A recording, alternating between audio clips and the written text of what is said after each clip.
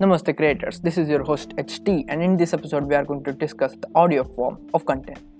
A quick disclaimer, audio here we are referring to the digitally encrypted sound.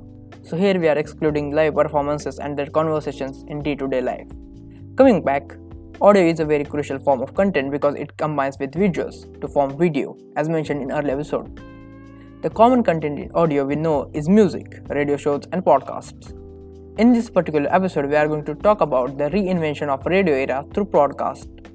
In later episode, we are going to discuss and learn some technicalities of content creation in audio form.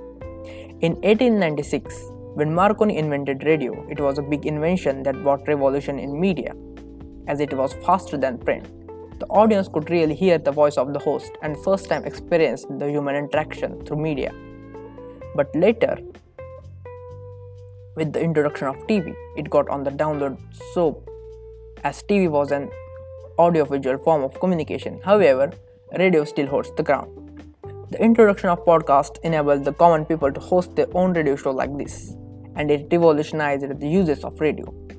As told in 4 forms of content, my earlier episode, audio requires less attention than any other medium of communication because it can be accompanied with multitasking. But why it is important to learn these things to be good in audio creation? Well, good question. In business world, or rather service sector, it is important to know your customers. In content creation, it is best to know your audience. So if we know what customer is expecting from us, we will be in good position to provide them their time worth. But how do I practically create content in audio form? Well, to create content in audio form, here are the requirements. A recorder, that's it. Then comes the post-processing, like adding a background score, saving in right format, but that in later episode. Wait, the episode is not ended yet. Apart from technicality, there is theory for the audio as well. It is easier to record audio as you can just read and script like I am doing. With minimum to no retakes, you are good to go.